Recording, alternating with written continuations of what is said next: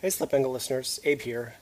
We did another show with Gary, but struggled a little bit with the audio using the same programs we've run previously. But Gary cuts in and out a little bit, but the stories are pretty good. And halfway through the show, we make some adjustments, and the audio quality gets a lot better. So we appreciate your patience and listen to the show if you enjoy listening to Gary tell stories about racing in the 80s, which we always love talking about.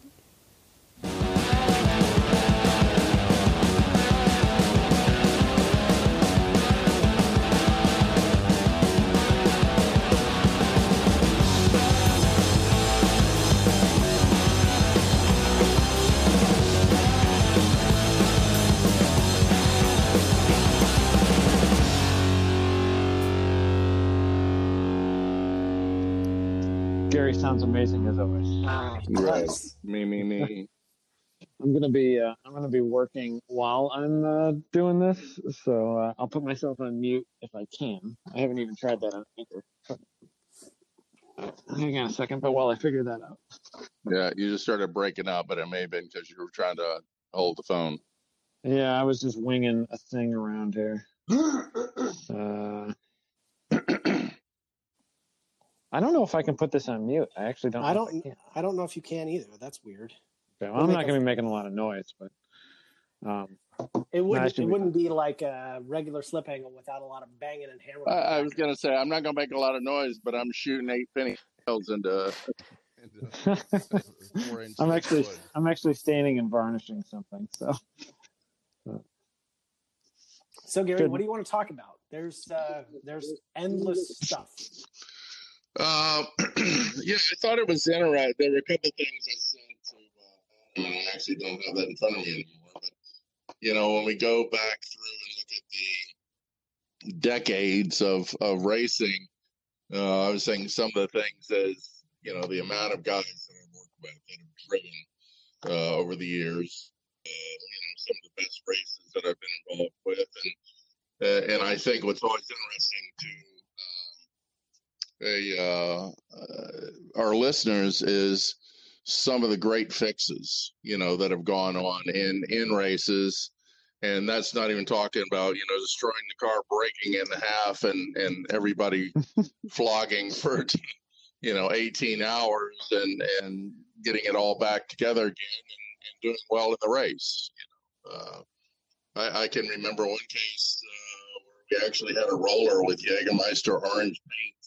And we're going back on race day from a shop that was outside of the racetrack, and I'm on the trailer with the roller rolling paint.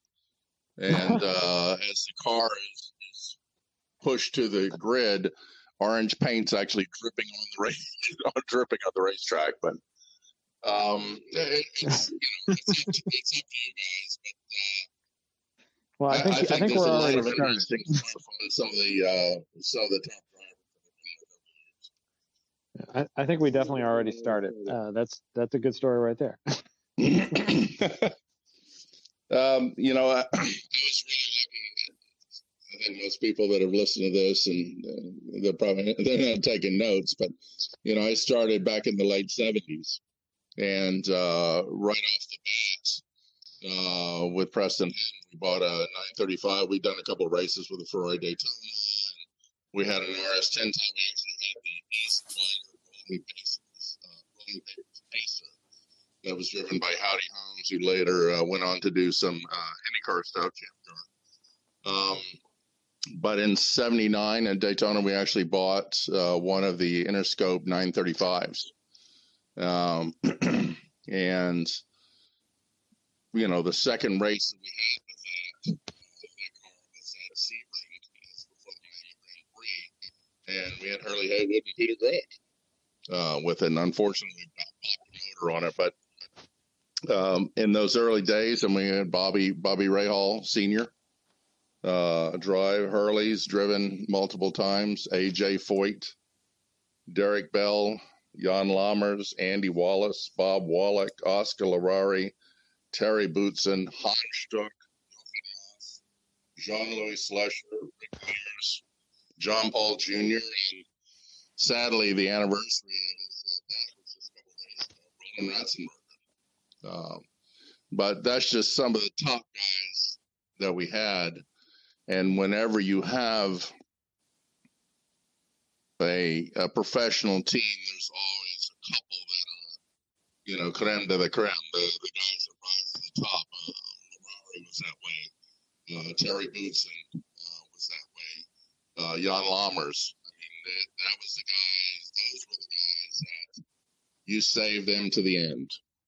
That was middle of the night. It's pouring rain. You need somebody to go out there and do a 3-hour stint at Daytona. You plug in one of those guys, or you're close to winning or a position.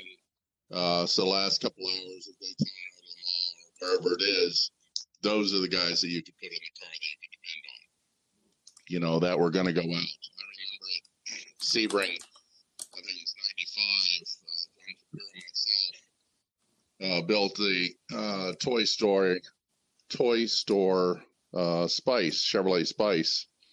And we'd stolen a bunch of ideas from the electromotive Nissan, basically passed all the air through the car.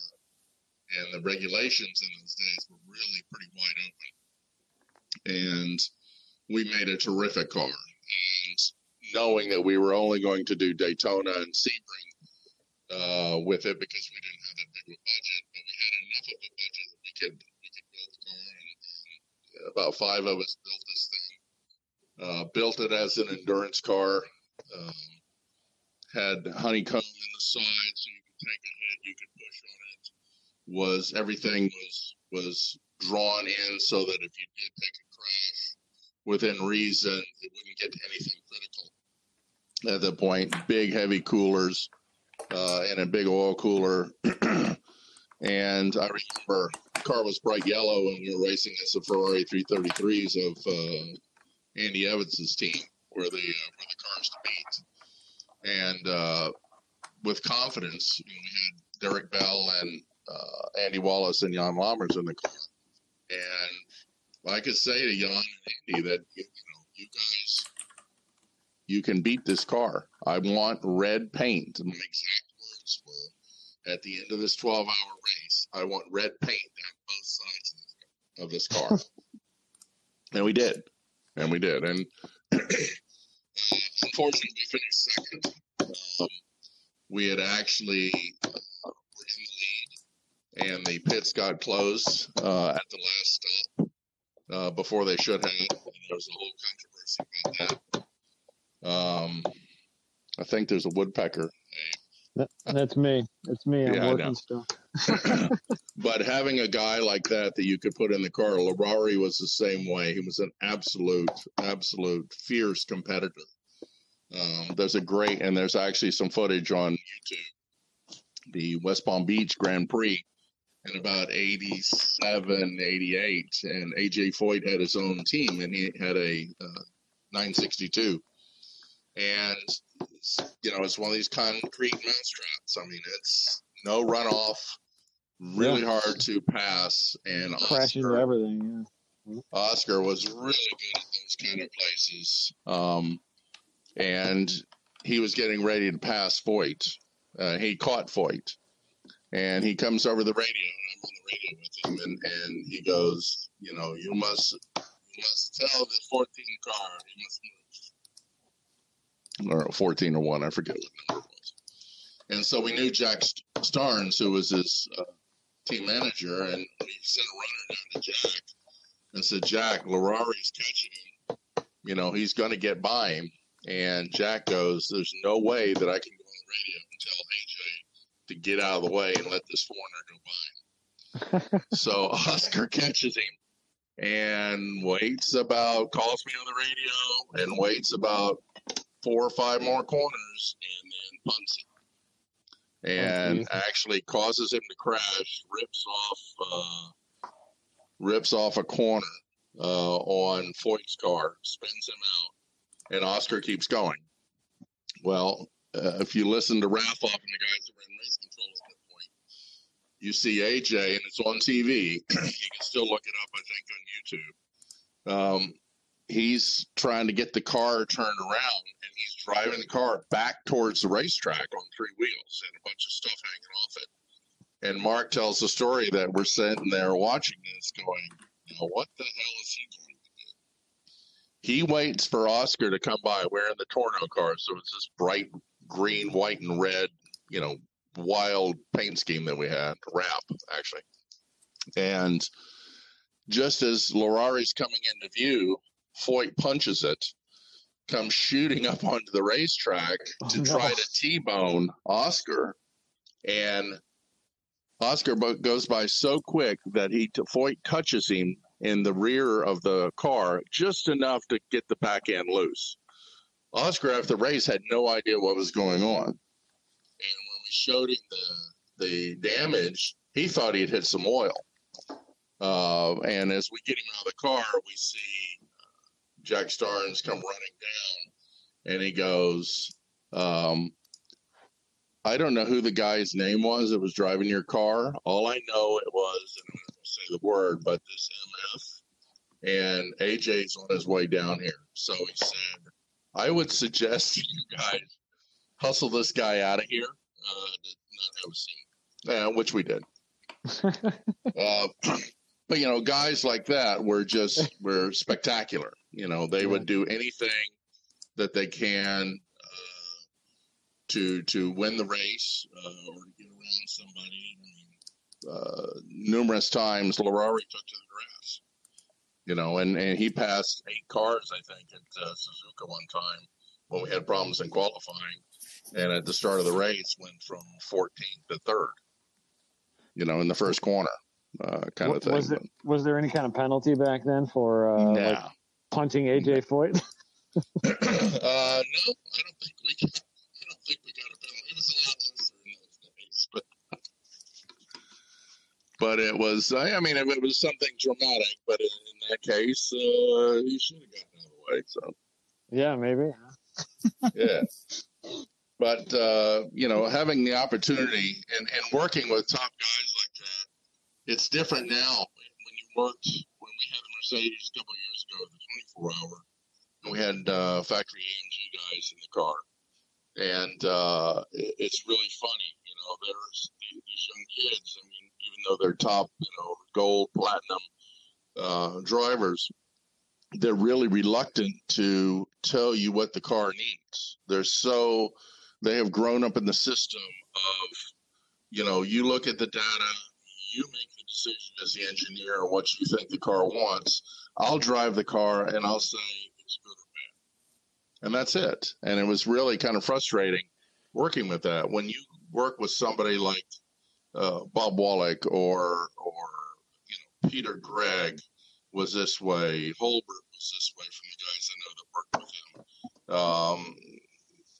him. They would sit there and go, we need 2 clicks more rebound in the rear. I need 8% more spring in the front. I feel like I've got too much rake.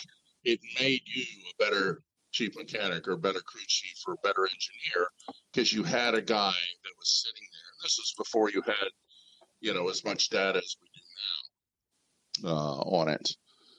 In fact, in the early days, you had no data. You want to know where the air was going, put a mechanic in the passenger side and stick your hand out the window. or put some oil on it. So how did going from driver to driver then, were there different setups that were preferred between drivers, or did everyone try and find some kind of balance and just, find something in the middle that worked for everyone? That was one of those things that it would depend on the race. If it was a long race, you had a lot of guys that wanted just the fastest setup. And I remember a story, I thought one of the most underrated guys who did extremely well. He did Formula One, and he drove for the Mercedes, and he drove for Porsche, drove in Porsches for a while, Jean-Louis Slesher. And when Jean-Louis was one of the factory drivers with Jaguar, and he was there when Cheever and Warwick and Lammers and Wallace and all the guys were there. And he came with a little bit different philosophy. And he said, I would set up the car and I wanted a little bit of understeer. in the beginning of a stint because as fuel load would change, then the car would go to neutral.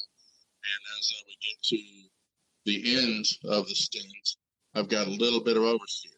So I'm actually setting up the car to save the car, save the tires and all the rest of it. And so that's something that with some of the other guys that might have been a little bit faster than me, they would set up the car that's the fastest lap right there. But when you got about 20 minutes into the stint, you know, it transitioned totally into oversteer in the back of it. There's a funny thing. Miami Grand Prix in 1984, Mike Lucci and I were there with the 935 with Foyt and Wallach. And AJ was not really comfortable racing at on the concrete street circuit at that point with the car. You know, we had no diff in the car. It had a spool. Mike and I had actually taken trying to get more weight up front. We moved the battery far forward as we could. And we actually took a heavy steel pipe and filled it with lead and made a bracket and bolted that up on the front of the chassis behind the main oil cooler and the nose just to try to transfer weight to the front to try to get this thing in. And I remember Wallach was, I think, about 3.5 or 4 seconds quicker than AJ was.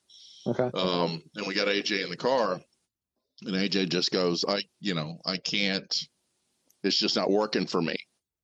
And in those kind of street course schedules, there's not a lot of time. And you don't really have garages, and, you know, I forget where we were working on, but it was all very, very basic. And so he wanted us to change the car. And Mike and I look over at Bob's just kind of quietly shaking his head. And we had just finished second with those guys at Daytona. Mm-hmm. And he's shaking his head. So it's probably one of the few guys that were able to get away with this. We took off the right front wheel. He wanted to soften the front sway bar. We took off the right front wheel. And Mike and I crawled underneath the wheel arch and looked at each other and just took a couple of wrenches and just rattled them around. And put the wheel back on and said, "Go try that." And he went out and, you know, did 5 laps, came back in. He says, I think that's better. And I hate to tell it, but it was getting him track time too, and having to pitch that 935 around because of no diff, and it took time to learn that. We came back in, he asked us to do some more, and we did exactly the same thing, put it back on there, and he went quicker. You know, he's never as quick as Bob was there, but you wouldn't expect him to be at that point in his career. But, you know, you pretty much tried to get the fastest setup that you could and have the guys adapt to that. And that's why it was very important to have the same size of drivers, so you're not sitting around moving the seats back and forth or, you know, having to change the belts. I mean, we used to have, in some cases, on the lap belts, we would take them out to the shoemaker and sew on like 2 or 3 other buckles on it. Really? So that you could sit there instead of sitting there trying to twist the crotch strap to take up the slack on it. And different size pads. One year, I think 89 in Le Mans, Roland Ratzenberger, and Roland was probably 6'1", and Mauricio Sandrasalo, who was maybe 5'3", 5'4". Actually, somewhere I have a picture of him holding him, cradling him like a baby to put him in the car. I mean, he weighed 125 pounds and was 5'3", and Roland probably weighed 185, 190 pounds and was 6'1". Jeez, that's a huge disparity. Huge. And then we had another guy that was like in the middle. So trying to fit all those kind of guys and get them into the car. But, you know, back to you would set what is the fastest of the car without it being dangerous. You know, so many times your fastest lap, your qualifying setup loses fast, you know, in a lot of cases. But you have to consider what's the weather going to be what's a tire degradation going to be? How slippery is this track get? And why you might have a qualifying setup and then go back to a race setup, a little more downforce on it, changing some things to make it a little more comfortable for everybody. Because at the end of the day, in a long race, you will get into trouble if you make it too fast, too loose. Chances are you're going to be too much on the edge at that point. There are cases where you would start cranking downforce out. If it's the next morning and you made it through, and you realize you need a little bit more speed or whatever. Might be a gurney change. Normally not something as drastic as a wing, but we've done that in the past as well. Even in a 6-hour race, adding wing to the car front, we ran front wings, or the back wings, or doing something to actually change the speed of the car during the event. So here's something I wanted to ask you. You and I talk every once in a while about Formula One, and something to me about the sport that I think is kind of off-putting is the difference in pace between qualifying pace and race pace. Because cars are, 6 to 8 seconds slower per lap during racing than they are during qualifying. That's crazy. And that's a lot. And I guess I'm wondering, you as a kind of a series director in the past and things, first question, is that a problem in your mind? And second, if it is, what would you do to try and speed up the cars during the race? I mean, on some of those things, and I'm not involved in Formula One. I had a couple opportunities in the past in 89, 85 and 89 to go, and I decided to stay in Group C at that point. I had a real good life and family, and had a racing family, and had a real good time. I think the biggest concern is if everybody's going faster in qualifying and everybody's going is reduced speed to go in the race, then it doesn't really matter. I see it when I look at it from the quality of the show. What's the quality of the show? At the end of the day, even though you go to war when you're on a team, to go to a race and you do beat everybody that's there, whether it's the first guy to breakfast or the first guy in line to go out on practice or first guy in qualifying, I'm going to beat you every time that there's an opportunity that we got to go to. But I think if you look at it as the quality of the show, as long as everybody goes faster in qualifying and everybody reduces, it's when you've got cars that are, 5. Look at Gurney's. When they had the Toyota, I mean, they just totally dominated those couple of years that those cars ran. It wasn't good. I mean, it was fantastic at that point for those guys, but there were very few really good races because those cars were just so much quicker. I think the other thing you look at, and I know this from our experience, the qualifying tires that those guys have can easily at certain tracks be a couple of seconds on that. So, and we've had Yokohama qualifiers, I've had Michelin qualifiers and without tire warmers, you had a lap to warm it up. You had a lap to do the time. Maybe the second or the third lap, maybe the third lap was there, and by the fourth lap they were junk and junk. And I'm telling you, that sucker came off at 260 degrees after 3 laps.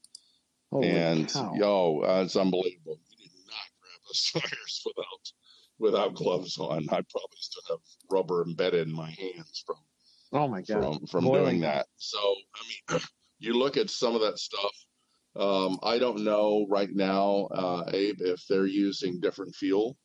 For instance, when we were in DTM in '95, and I was with KK Rosberg, KK's crew chief in DTM with the Opel team.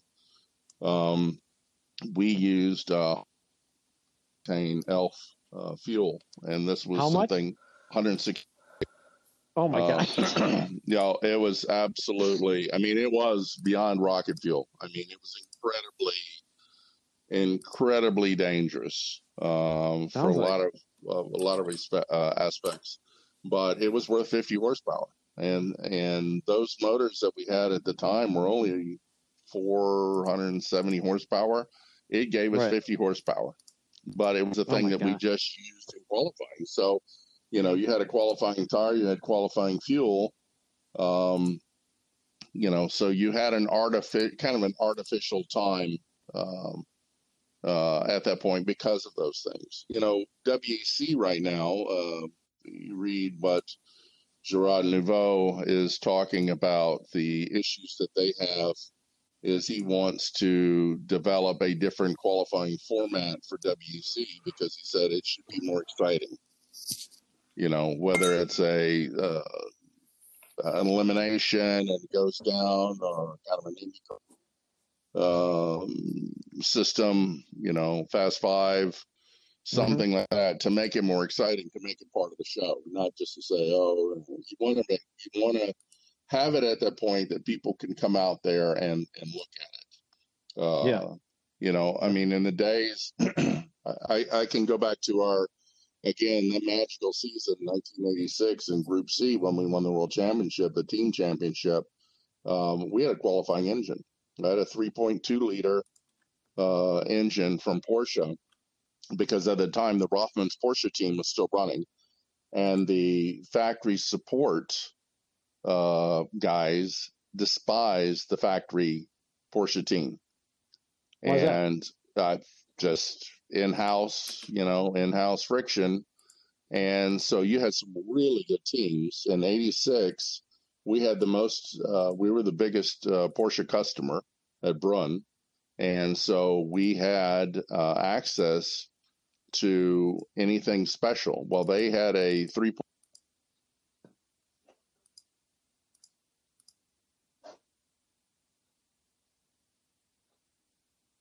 We lost Gary. Call Gary back. Is he cutting in and out? Is he doing it for you too? Oh man, call him back. Or text him.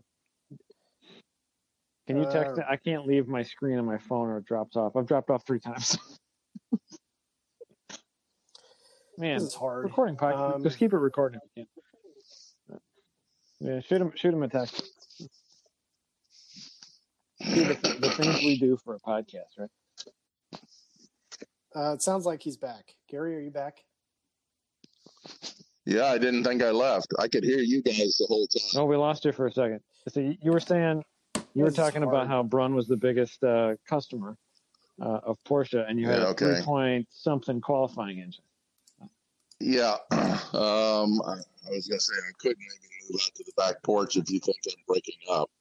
You're not breaking up. You're just like volumes going in and out. I thought it was my phone, but it's doing it for Abel a bit too. So. Okay. Yeah, if there's a place where you might get better Wi-Fi, we can give it a try. Let me get a little bit closer. I'm on the outside room here. Hang on. In your palatial 14-acre ranch, you're going to find yourself some Wi-Fi. Yeah, right. Not standing underneath the tree. Does that sound any better? We'll see. Okay. So I was talking about how you would do things for qualifying. In those days, we had this massive qualifying engine. What was different about it? Nobody else had it. We were told that the thing cannot run more than an hour and a half. Okay. So we used to go, seriously. Yeah. So we would go through. It was worth it. I mean, at the Nürburgring in '86, we set on pole by 0.7 of a second. Okay. Over the Jaguar factory, over the Rothmans factory. I mean, every everybody that was anybody was there, and Bootson in the car with our limited slip smoked them. Yeah, you were telling us in person a while back that a lot of guys were running spools for a while, and then you guys developed a limited slip. And actually, I think Richard Lloyd's guys in England. Yeah. A lot of those guys had worked in Formula One, and they convinced, I think it's Rob Gustafson, to build a Salisbury limited slip that would fit the 962 teams. And I think Richard Lloyd had the first one, and then John Fitzpatrick's teams had them in, I believe, 84. When I was at Fitz in 85, before I went to Brun in 86, that's where I saw it. Right. And when I went to Brun, all of our cars there all had spools in them. And I said, look, out of England, there's a limited slip. And we actually got one. And that was my baby. That year in the various series that we raced in between the World Championship and the Inter Series and Super Cup, we had 9 pole positions that year, and 8 of those pole positions were with the limited slip, and 8 of the pole positions were with the big motor. Now, as far as the rules didn't dictate that you're allowed to do one or the other, or what were what were actually the rules for stuff like that? No, they were. You had an engine size, but remember, Group C at that point was fuel consumption. So you had X amount of fuel to do the race with. And that was it. And you want to have 1,000 horsepower engine, well, you're going to run out of fuel halfway through the event. But the point I was making is, as far as the qualifying, back to the point of the qualifying show. Yeah. We would go through as the guys that worked on my car. There was 5 of us that worked on the car, and we were so excited because you knew at that point. You would start the practice with the 2.8 engine, 2.8 liter engine. And when it came down to getting ready to qualify, we would stay. And, as soon as the practice was over with, guys would just start stripping down, getting the car split apart and put the big engine in it. And you'd put the big engine in as soon as qualifying was over with, and you got out of tech or whatever, bam, take that engine out, put the race engine back in. So, it was, we could do that in probably 2.5 hours. It's not too bad. Something like that. No, it's not too bad. I mean, we were on cars like the March 82G or whatever. I mean, it was five professional guys, and it was an 8-hour engine change. Yeah. I mean, it's just totally painful, invasive. But when you had the engines completely ready, you're used to doing it. Everything's boom, boom, boom. And everybody knows what they're doing. But you would go through the trouble to do that because you knew that there was a chance you put it in the right hands. And that was how you got up to you'd be in pole position. Yeah. I mean, at Spa, it was typical weather at Spa in 86, and there was one kind of dry line that just from the safety cars going around and everything, and you put Terry in the car, which is boots and some track, with that engine, the diff, the car that we had at that point, front wing on the nose, and he put her on pole, I think, by almost 9/10 of a second over everybody. Oh my gosh. Oh, it was unbelievable. We're sitting there watching, he'd done a couple laps in practice. We're like 9th. And you're looking at the board, okay, all right, something's going on here. And then, he disappears from 9th, and you're sitting there and you're kind of looking up to 5th or 4th or something like that. And you realize, oh, shit, we're on pole by almost a second. Wow. Yeah. In the World Championship Series, not just not just the club race. No. So when you're a full-time pro guy, that's what you live for. Yeah. That's the kind of thing that you'll do. He does his job, and you're going to make sure, whether it's working Christmas Day, whatever it needs to be, you're going to do whatever you're going to do because you're going to get the results if you give him the right tools. Yeah, man, that's a giant difference in engine to displacement though, for a flat six Porsche. I tell you, it would take the ring gear bolts, which the diff used the Porsche ring gear bolts, obviously the Porsche ring and pinion on it. It used to flatten the threads on the ring gear bolts because it was trying to twist the ring gear off the diff housing. The qualifying motor did? Yeah. Holy cow. Yeah.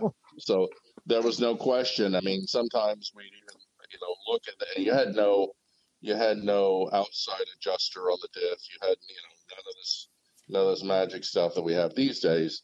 We would sometimes pull the entire left front suspension, pull the thing, drive the axle, take the housing out, take the diff out, open the diff up, look at it, put it all back together again. Hours worth of work. Yeah. But, after an event like that, it was take the thing apart and you go, holy shit, look at this thing. It's just all messed up. And you could hear it. I mean, there was no doubt in your minds, at that point. Yeah. That was one of the races. One funny thing about that race as well, because I saw on Sports Car 365 a couple days ago, they gave the top 5 races at Spa ever, and our race in '86 with that car made the list, as it should. When you were ahead of the game, you would, and you see this at Indy with the guys that cover the rear wings and cover the front wings, and they take the nose off and immediately cover the springs and the shocks so you can't see the packers or the bump rubbers in the car. And when you were ahead of the game, it's such a good feeling. You could really screw with everybody else. So before the warm-up, when we had pole, and then the only other thing after that was in the morning, it was a little warm-up, and then the 1,000K race, a 6-hour race. Mm-hmm. So we had a little wing on the front of the nose that a lot of the cars were starting to run in the U.S., and we ran it in Europe and played with a lot and got it to work. So we made other wing mounts and made a dual plane wing, mounted 2 wings up on the front of it just to screw with guys. And we had the garage door slide down to the pit lane. There's no wall there, no wall between the garage and the pits. So we're sitting there for the very last minute, like 5 minutes to go. We pull up the garage door. We have the car cover on it, push the car cover off, take the car cover off, and here's this wing that sits about 2 feet in the air that's got 2 wings on top of the thing. Mm-hmm. We had guys, head engineers from Walkinshaw, from Jaguar, people taking pictures. This will never work. Oh, my God, look at this. How the hell are we going to beat this thing?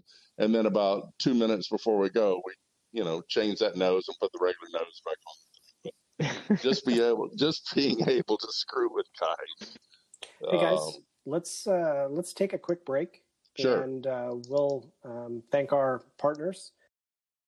We want to give a big shout out to Johnny and all the crew at 9 Lives Racing. They started with aluminum wangs for chassis specific and custom fitments. They've now got a huge catalog of products, including carbon wangs for just about all the hottest track cars. They're made in the USA, and they're probably the best bang for the buck aero company in the market today. So visit 9livesracing.com and find your perfect wang. Slip Angle is supported by FCP Euro at fcpeuro.com. Purchases over $49 are offered free shipping with a lifetime replacement guarantee and hassle-free returns.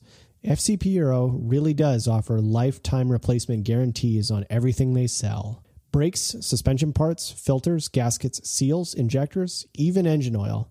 That means that any of you drivers with junky race cars, if you buy FCP Euro parts and you crash on the racetrack and you break your control arms, you can mail them right back. So make sure you head on over to fcpeuro.com and support companies that support the Slip Angle podcast.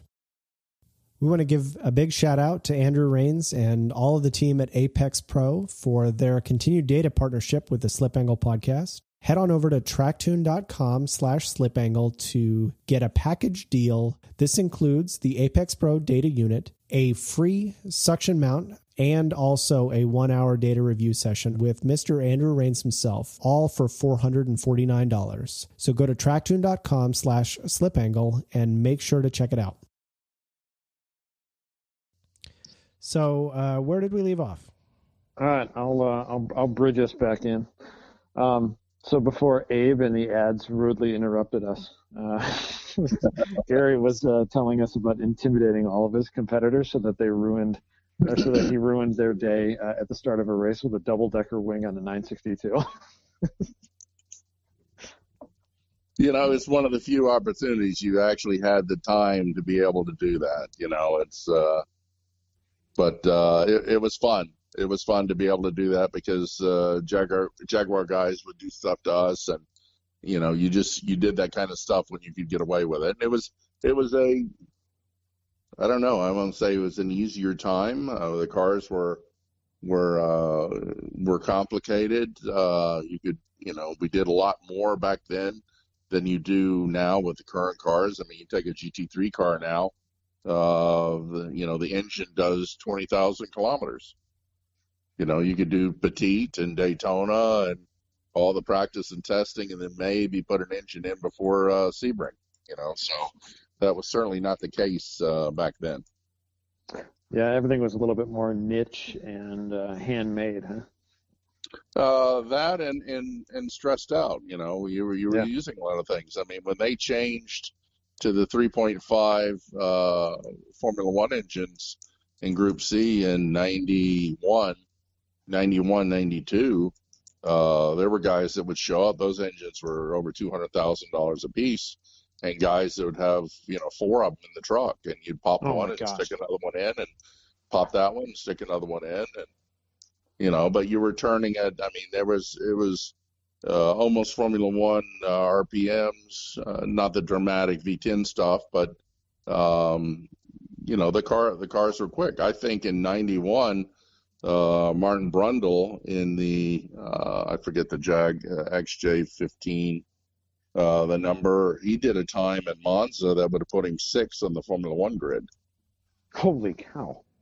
Yeah, so the cars were fast, but you had to, when you've got something like that, especially back in those days when we didn't have the monitoring systems that we have now to know that, hey, something's about to pop. You were running at that edge. Yeah. And that goes back a little bit to the, you can't run what you can do for one lap or 2 laps in qualifying. You can't race that way, especially not in a 6-hour 1,000K race. No. Yeah, I wonder what the big changes like in F1 that they're making after qualifying are. But I don't know enough about modern F1. It doesn't like tickle my fancy as much as many. But that's a huge dramatic difference. But yeah, well, 25 years ago, 30 years ago. Part of it, I'm sure, is making sure that the tires last, right? Because it seems like when those cars go out and they try and do a qualifying lap. They may do 1 or 2 hot laps on a set, and then they are cast off. It's hard for me to believe that a tire can be used up that quickly, but maybe. I can tell you from what I talked about earlier with the qualifying tires from Yoko or Michelin. I mean, in those days when you didn't have a spec tire, there might be 3 or 4 different makes of tires in the race. Somebody had Goodyear, somebody had Bridgestone, somebody had Michelin, Yoko's, Dunlops in Europe, and it was a dramatic fall off because the tire was running at this maximum temperature that it had. It couldn't sit there and run, at 260 degrees for very long at all. No, just melt. Yeah. So it's hard for me to imagine going to a race with $800,000 worth of spare engines just in the trunk. And that's just the engines. I mean, it's think about all the other stuff that goes. But I mean, we're talking about crazy car, and this is a different thing. Ferrari Challenge. You know, the ceramic mix brakes that are on the Ferrari Challenge cars the last couple of years, actually 5 or 6 years. I think they started with the 458s and it's transitioned to 488s. A set of 4 discs and all the pads were just at about $31,000. That's unbelievable. Yeah, well, it's wow. ridiculous. It really is ridiculous because you're at a point that carbon is nowhere near as expensive as that is. And you have in the ECU sensors in it that tells you when you have to change the brakes. Well, we actually, when I worked for the guys out in California, we actually, on the cars that we would go out and have for running new clients with and stuff like that, we could disconnect that. So you could actually run the pad lower and actually later on changed and put steel brakes on it. You know, if you want to go out Button Willow and drive, we had a 360, a 430, and a 458 at Scuderia Corsa that you could come out and rent if you thought, you know, after doing SECA or whatever, you thought you wanted to race in a higher level and come into Ferrari Challenge for X amount of dollars a day. You could go out, and we actually kept 3 cars at Button Willow in a garage. You know, a couple of hours from LA, we're running cars. Yeah. And at that point, there's no need. We adapted steel brakes on the car and PFCs or something. The guy got a good pedal in it. He didn't need this big fancy brakes. Well, it's kind of funny because last week, unless some people have been talking about some things that I don't know about, I had to dispel a rumor that GLTC was going to be adding a 9.5 to 1 power to weight class. And I started to think about it, and I was like, well, wait, like if you want to start playing with like big V8 cars to do wheel to wheel, there are other series options that do that. And if you are big baller anyway, there are pro series that you can find your way into a seat. So if that's what you want to do, you could go there. Yeah, anybody wants to do that, you know, the cheapest deal in town these days if you want to go pro racing is Trans Am. Right. You know, go to Trans Am. I remember talking to Doug Peterson. It's been 4 or 5 years ago, and Doug told me, you know, besides a little bit of prep in the shop, that his running costs were, you know, $25,000 a weekend. You know, if he didn't tear anything up, didn't blow an engine, you know, he had a couple of carryover sets from the last event that he could do his practice on, and buy a couple of sets of tires and have the hotel and the guys and this and that, and that's cheap. For pro racing, that's really cheap. That is cheap for that, and Trans Am's actually having a renaissance right now. They've also added a GT3 class in it. So, you know, but yeah, it's what Grid Life does.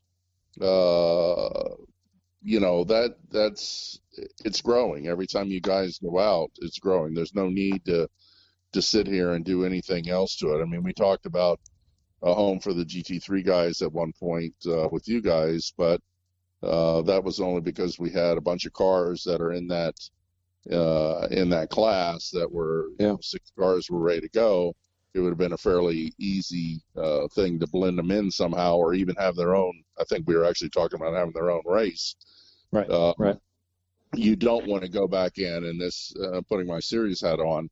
One of the biggest things you always have to worry about when you're mixing the big class, especially going to bigger racetracks, is closing speeds. Absolutely. You know, I'm super against anything else except for GLTC in GLTC, because that's one of the best parts of that is not having mixed class racing. You know, I raced back when I drove an SCCA, and I had a little F production Sprite, and I remember I was always felt happy, you know, if I was in the E, F, G, and C sedan versus being in the D, E, F class, where you were always constantly getting passed. And Right. it took the fun out of the race, because instead of being able to concentrate on the guys you're racing with, you always had your eyes, in the mirror. Are these guys coming back around again? Yeah.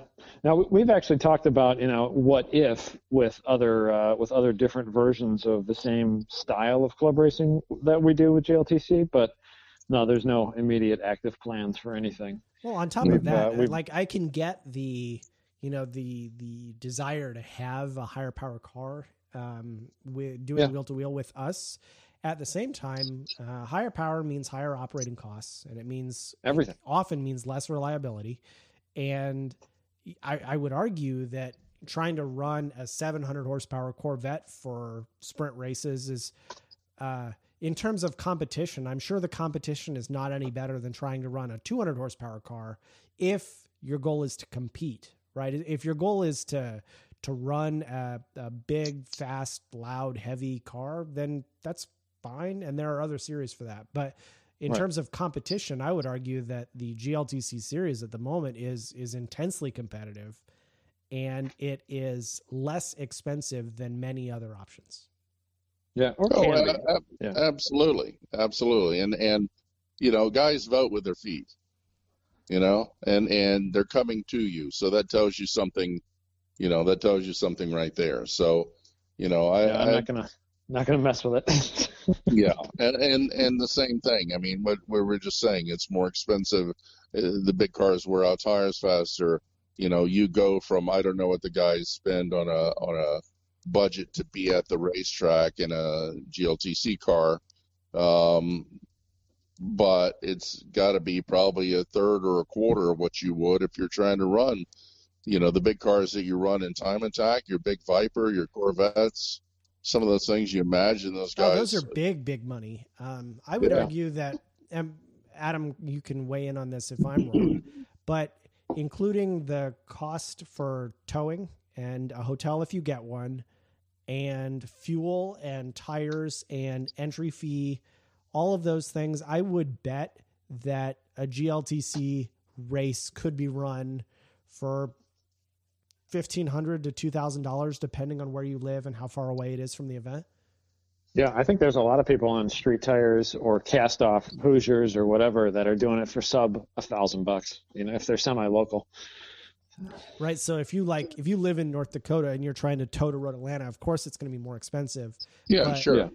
In terms of running costs for the event, I know a lot of drivers have said that they will, on average, use a pair of Hoosiers per event. So, they'll use it in the front, and then it'll go to the back, or vice versa, depending on the car. So and I mean that's the key as well to keeping the races short. The minute you start wanting to do enduros, I mean, I'm in race control now with SRO, and I remember when 5 years ago they were talking about going from a straight sprint race to running endurance race or one that required fueling, which is what we're doing now. What you have to remember, okay, now I need a fuel rig, now I need a dead man, now I need a fueler, now I need fire suits, now I need a helmet, now I need the radios and all this stuff that goes on. Every time you do that, I think one of the keys to the success that we're having with GLTC is the fact that you've got these 16-minute, whatever they are, 14, 16, 17-minute races, and you got a handful of them. If you don't do one well here, that's part of the fun. I enjoy so much being able to talk that format to other guys in race control and other series, where we invert the first three rows, or we do this or do that, and everybody's agreed to it, because it's such a special thing that we have. And I'm not going to tear up talking about it here, but to be able to do that and still have that kind of fun factor, that the guys are still enjoying themselves and feel that they are a part of the steering of the series, and that keeps them engaged, and that's a very cool thing to do.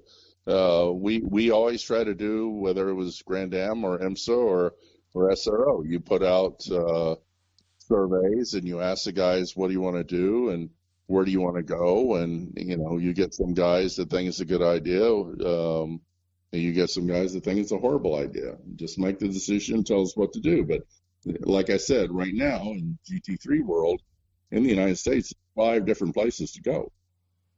It's to me, it's just mind blowing to think that there are that many people with enough bankroll and interest to run that many different series. Like to me, that's wild. There's a new series that the Morgan family put together out on the West Coast, and I think they're running Laguna, Sonoma, Thunder Hill. Todd Snyder's the race director for it. And I talked to Todd a couple of days ago. Their first event this year, they're supposed to have 16 GT3 cars. Now they can be the new era of cars or older cars, but 16 in the first race. Mercedes and Porsches and Ferraris and all that. That's not a bad car count for your first event. Yeah, no kidding. No. 16 is quite a lot. Yeah. And you have to wonder, with cars with that much potential, at what point would more cars give you more headache on track? It's just yeah, and you wind up, it's the same thing a little bit in Ferrari Challenge. You wind up with sub classes in that class because you wind up with drivers, a big disparity in the drivers at that point. And anyway, we'll see how that develops. They've yet to run their first race this year. They actually got shut down. I think they were supposed to run on April or into March, and then with the COVID-19 virus deal, they got shut down, especially with everything being in California. Yeah, that COVID-19, she is a deal, huh? Yeah, boy, it's a bore, What a deal. Yeah, it's a bore. Well, you sent us a few ideas for, I don't know if we said this at the beginning, you sent us a few ideas for things to ask you about. So basically Gary's programming his own show, which is probably smarter. One of them was worst crashes with your cars and the goofy reasons why. You got anything in mind for that one? Yeah. I don't know. I might have had a martini after that or something. But we've had in the past. I've been very fortunate, knock on wood, and I've never had a fatality in a car that we were putting together. Even back when we ran 247 down Mulsanne Straight. Cool. Before the chicanes, but was very lucky. Whether we changed out the pieces or re-engineered the parts that were weak on the car, or were more conservative, I was very lucky. We've lost some good friends over the time, but with other teams. But a couple of the just spectacular crashes.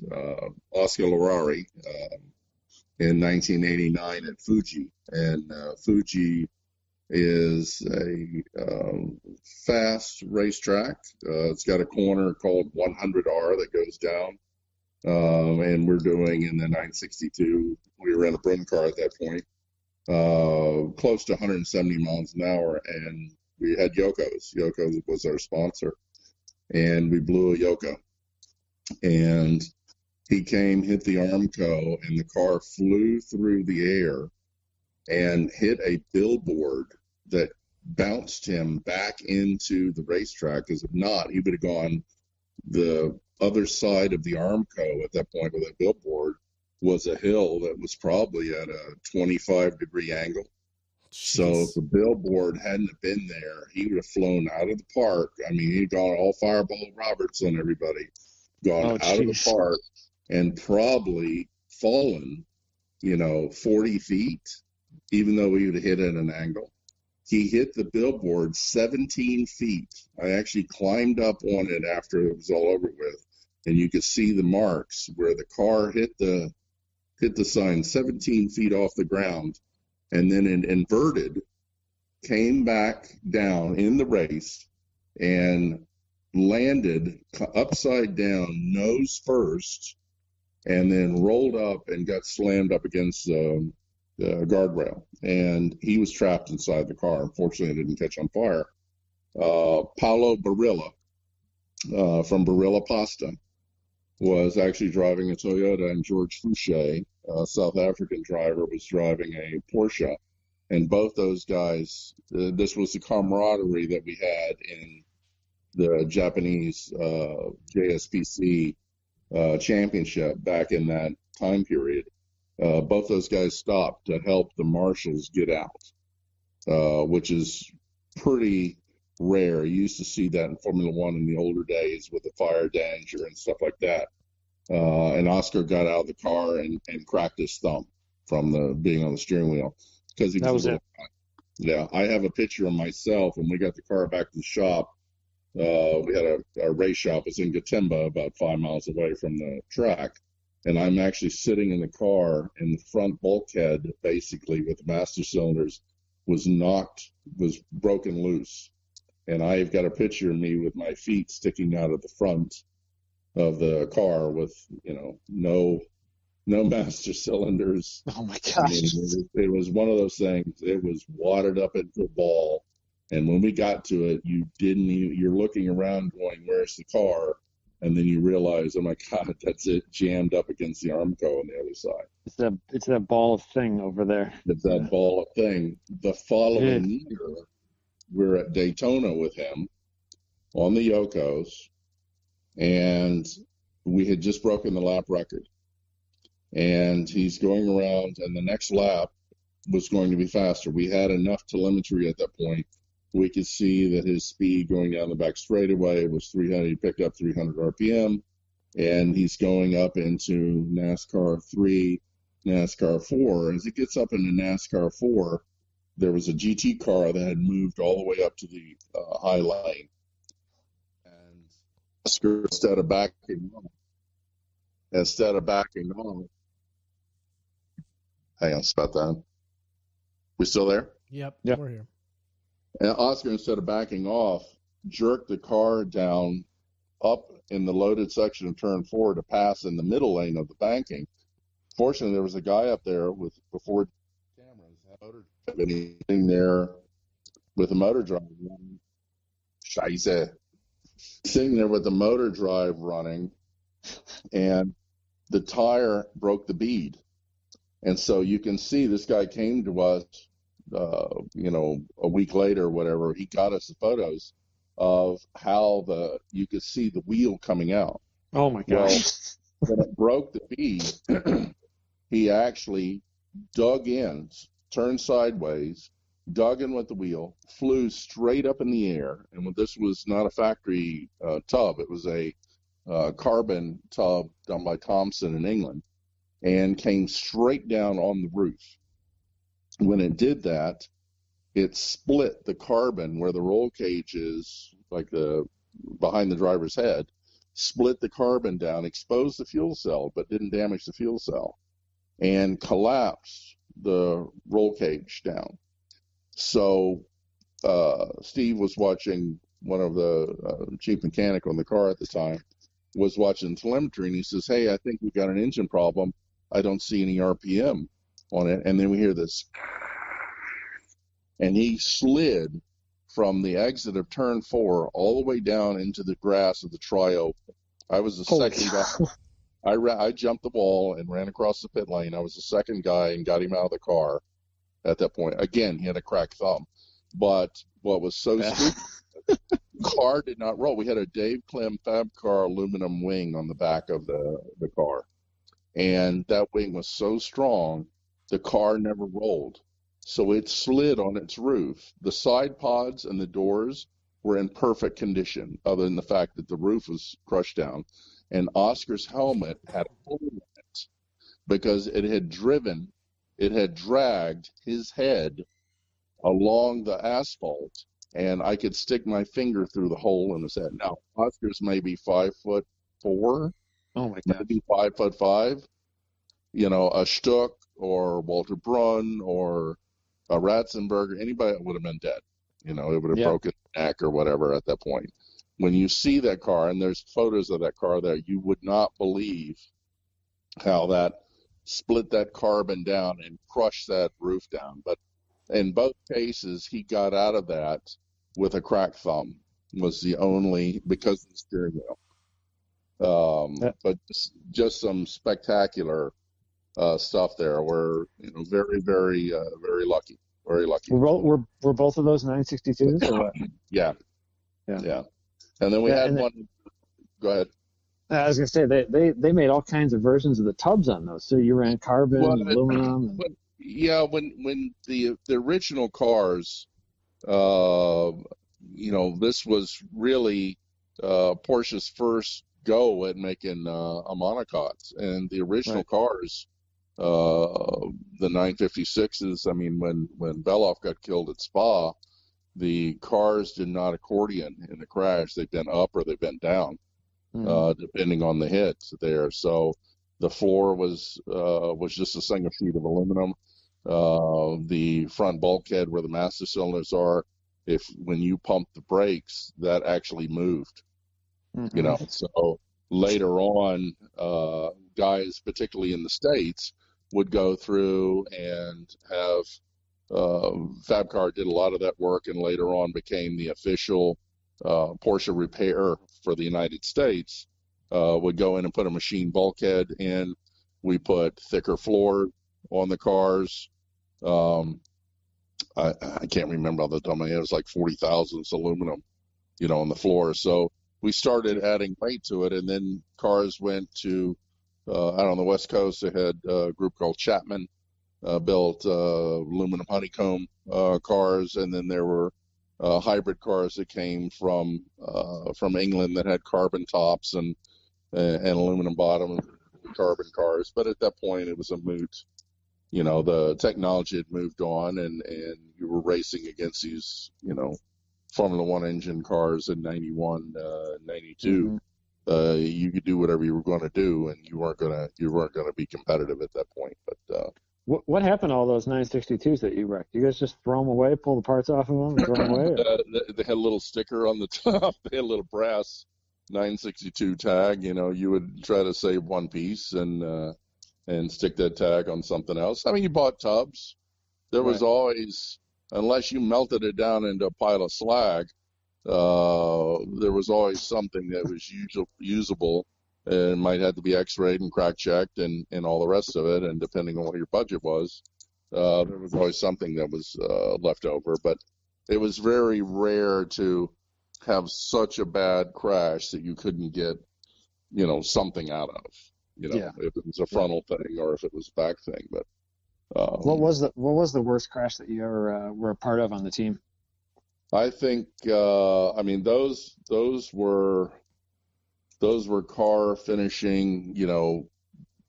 Would have been a real high potential for a fatality, especially the Daytona, if it had been a bigger guy in the car. I think at 85 in practice at Le Mans. We put our car out, and it was English driver Dudley Wood, and we had a problem with a brand new engine from Porsche. The alternator was bad. In order to change the alternator, you had to take practice. We lost the entire practice because of screwing around. Take the engine out, take the top off, it's not a simple thing to do. That tells you the quality of the parts that would normally be there, because a Bosch alternator, you never had to do anything to it,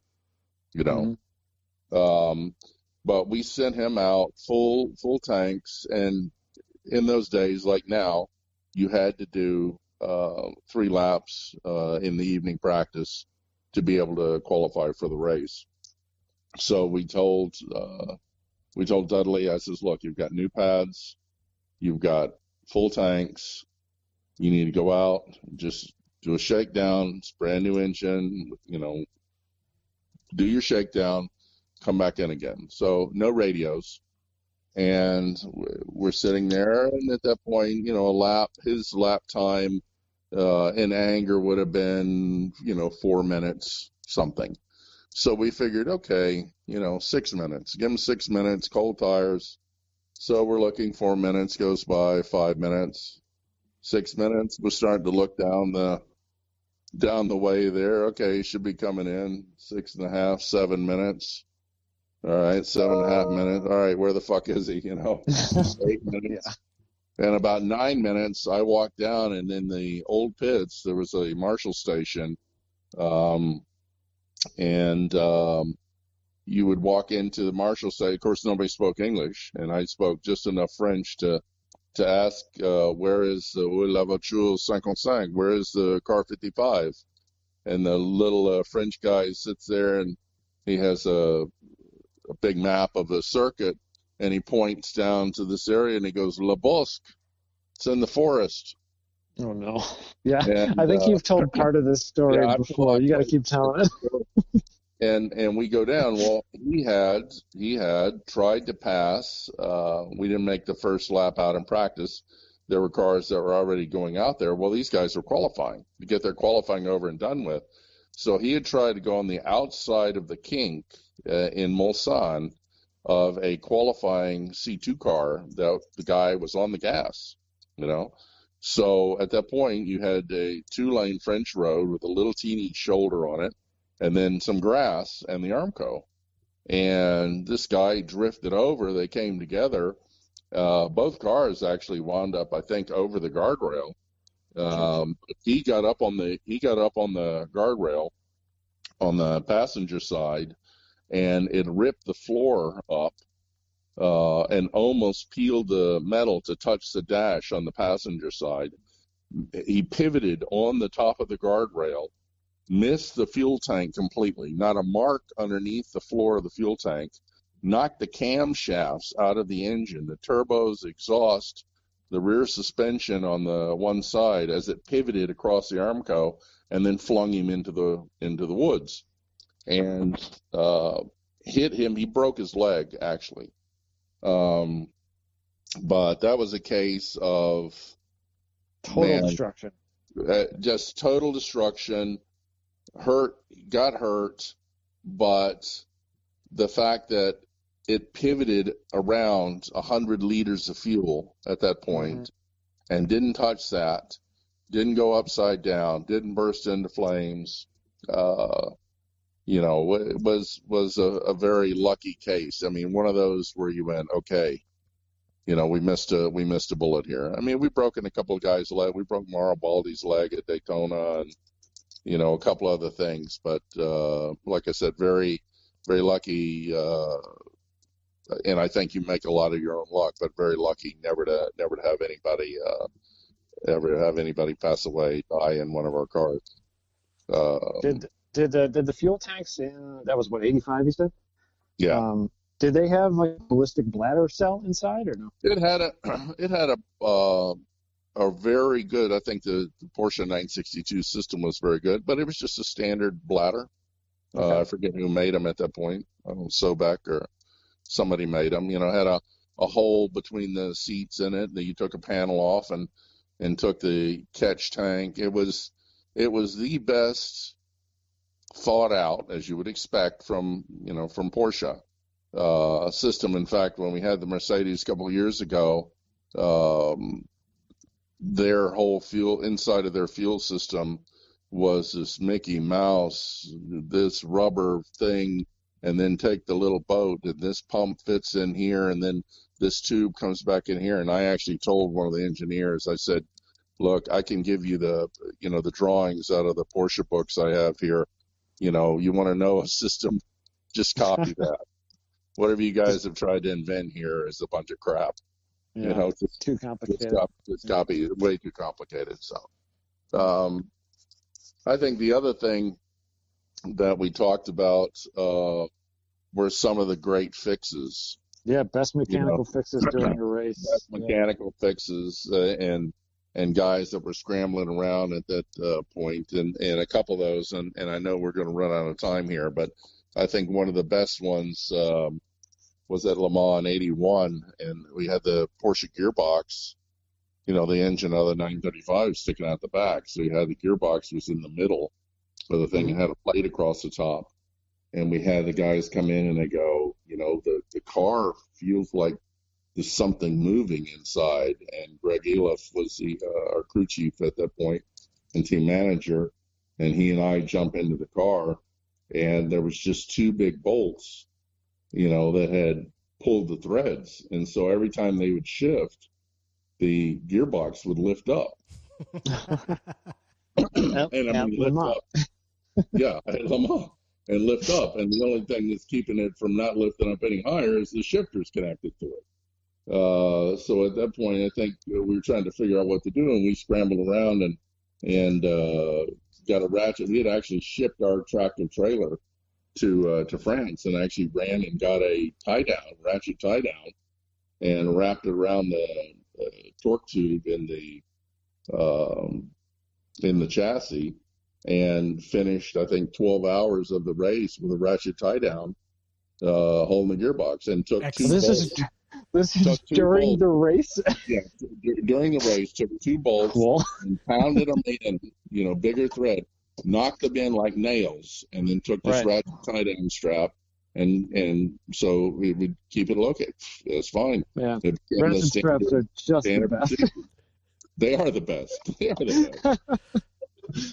The other thing that was funny that before, and there's so much reference because we ran so many races in those years, 26, 27 races with the cars, so you saw everything that could ever happen. In the 956 and the early 962s, we had twin calipers. On each corner, there were two small calipers. Why is that? So they didn't have a big enough wheel at that point, and that was the best way to get more braking. You couldn't put a bigger caliper in it because you didn't have a big enough wheel. Yeah, so at the time that it was designed, that's what they decided to do. So we would go to war with 8 friggin' calipers. So you start pad changes, and we got to, when we won Spa in '86, instead of waiting like everybody would do at the third hour, you would change the entire front axle with the pads. Well, you couldn't do it normally in the time that it took the fuel. So we knew that we had to go through there and be as quick as we could on every stop. We started changing pads at the end of the first hour. Just change the pad and just change 2, and then change 2, and then change 2. Oh, because you couldn't change 8. And you weren't going to do all 4. So I'm going to ask a dumb question. but wait. So the thing was, the crossover tubes would crack, and you would hear sometimes, or that was one of the things, as the guys would pull the wheel off, you would always look at the inside of the wheel, and you would sometimes see a little drip of fluid. So everybody had a -3 cap and plug, and we moved the reservoirs to the master cylinders up so you could actually see them, and the driver could see them. And sometimes you would go through at that point and see that, yell out, change that, take the line out, put a plug in it, put a cap on the caliper or not, but and then have the driver just slowly push the brake pedal down to self-bleed that line, and you finish the race without a caliper on the rear. Yeah, just lock it out, huh? And it doesn't matter, just lock it off, Yeah. Lock it off. Anyway, what was your question? No, this is going to be a stupid question, but obviously the cars are racing and the brakes are all on fire or nearly on fire the entire race. When a car comes in to make a pit stop and you need to do pad changes, how does the crewman get access to pads to make changes without burning themselves? Fair, big gloves. But with fireproof gloves or whatever, you don't have any dexterity at all. Actually not. We use little teeny. In fact, before the mechanics gloves came out, we used to use golf gloves. Golf gloves or baseball gloves that were made out of goat skin, or really tiny. But you learn to be very good. I mean, if you take a single caliper down, like a Brembo or Alcon or something, as you would pop it through. One of the fastest way, there were guys that used the brake pliers. I always was that would push back both pads at the same time. Yeah, push the pistons back in, yeah. Then you would take the pads out and then throw the pliers back in there and push the pistons back. What I always preferred to do, which I thought was faster, and I could almost always beat other guys that would do that, and this is before ABS, I have a much harder time with ABS now, is that you would have a big pair of channel locks, and you would grab, and a big screwdriver, and you'd grab that big pair of channel locks and take the brake pad backing plate and the caliper and push that back. Man, that's what I do now. Push that back to the point that you could get the screwdriver between the pad and the disc, and then force it back and use the brake pad to push the pistons back. Slide that out, put a pad back in it, do exactly the same thing on the other side, and that way you're not screwing around, because the other problem you had in some cases is you're doing a driver change. So the driver's getting in and out, and I'll tell you a real funny story. And if you weren't careful, and you always told the guys and reminded, you had some guy go in the car and he's trying to get situated, he steps on the brake pedal. Son of a bitch. I'm trying to do something here. And I remember at Spa in '87, we had one of the three cars, and there was a mechanic, and it was Jimmy, and Jimmy was about 5 foot, little Jimmy, and they were doing a pad change. It was kind of the junior team, and we're sitting here. The other car comes in, and we're all mothering with the other car, and all of a sudden, and Jimmy's mentor was Ignacio Denoto, and Iggy was one of the crew chiefs like myself, and all of a sudden you can hear Iggy, and we look up, and Jimmy, because the pit lane is at an angle, is downhill at Spa, and little Jimmy's running after this brake piston, and it's rolling down, he's 10 feet from the car trying to chase this brake piston. And of course, at that point, you gotta wipe it off and stick it back in. What I do? And hope it works. And you're going to get more fluid in it. Yeah, if you use the piston or the old pads to pry it back, then you only have like a half a second where you pull in and pull out with the. And that's exactly why I would do that. Yeah, you're not sitting there. Yeah. I actually had burn marks on my hands because I remember having that. I pulled the pad out at one point, and I think it was Perea, the Spanish driver. He stepped on the brake pad, and here they come. And I stuck my hand in there and grabbed the pistons and forced them back over, and screaming at the top. This is on the front end of the car, and I'm screaming on the top of him to let off the thing. Unfortunately, he took his foot off the brake and didn't smash my fingers up against a glowing disc at that point. But oh my that's gosh, one of the things you learn, but you couldn't do it. I mean, one thing that we did as well back in those days, we had to change the front disc at Le Mans, like at 13 hours. And in 1990, we finished first Porsche out of 22 and third, and got on the podium with our Porsche from the Alpha team in Japan. Jerry Woods and I, we used a generator exhaust and made a box and preheated, because when you sit there, you can't take a cold aluminum brake hat and get it over the expanded titanium hub at that point. So we preheated everything, and when you would pop the caliper off, because at that point you did not have the capability of the design of now on some of the cars like Mercedes. You can take the disc out and leave the caliper in place. There's enough play in there to be able to get that. Well, that's smart. You'd pull the caliper, you'd take 2 screwdrivers into the hole of the cooling holes of the disc, throw the disc up against the wall, take the preheated disc, stick that back on, caliper back on, pads back in. I think he and I did the whole front axle disc and pads, I think, in 3 minutes and 20 seconds. It's pretty fast. It's pretty good. It's pretty fast. Pretty good. Two old guys, because we knew at that point, we knew that we could trust each other to do it and do one and then go do the other one.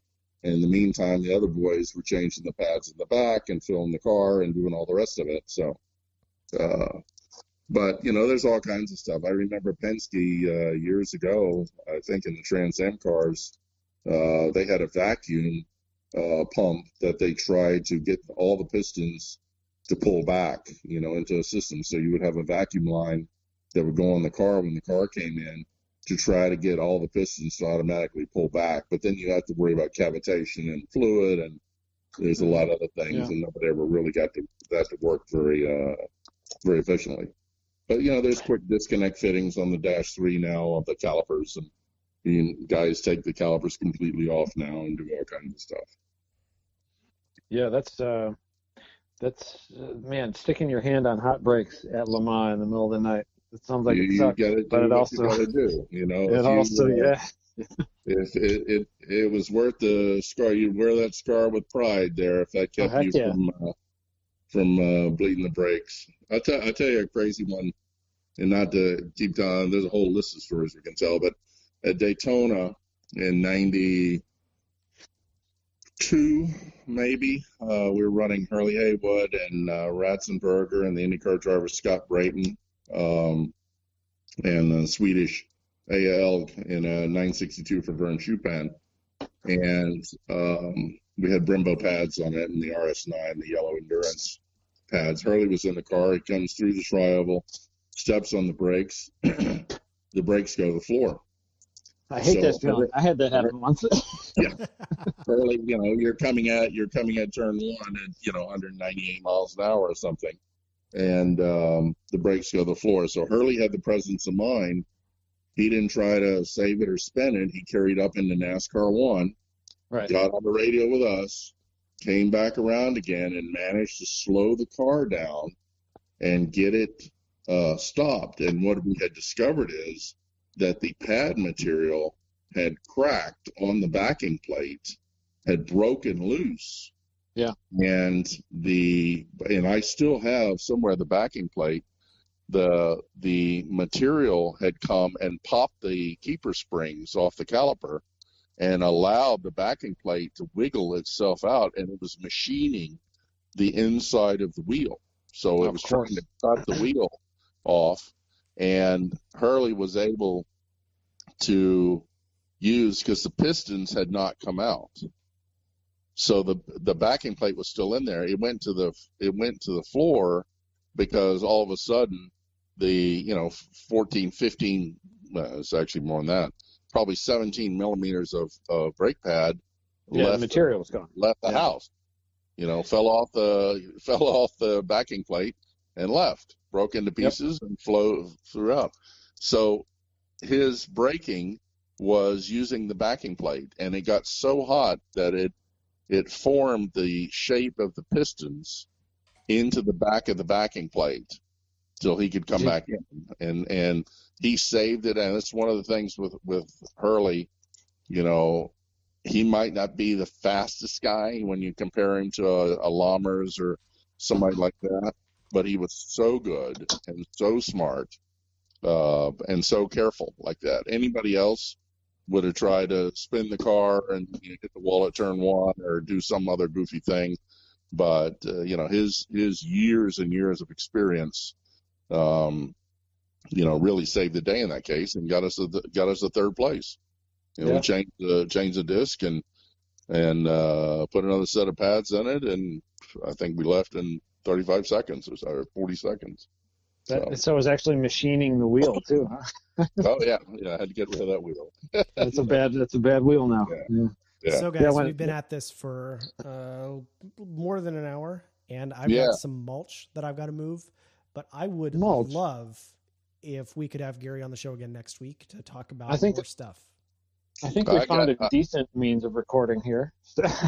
Yeah, I think so. I think so too. I still got we'll save this for next time. But there's the fire with Johnny Rutherford and Rick Mears at Watkins Glen in 1981 that we fixed with a water cooler. So we'll tell that story next time. Oh yeah, just that's no big deal. Just a fire with Rick Mears. All right, awesome. Thanks guys. Slip Angle was created by Austin Cabot and Adam Jabay. co-hosted by Derek Yarbrough and production by Abram Schmucker, who mixes all of our terrible audio. If you like the show, please rate us and review us on iTunes, and come and find us in the pits at a Grid Life to say hello.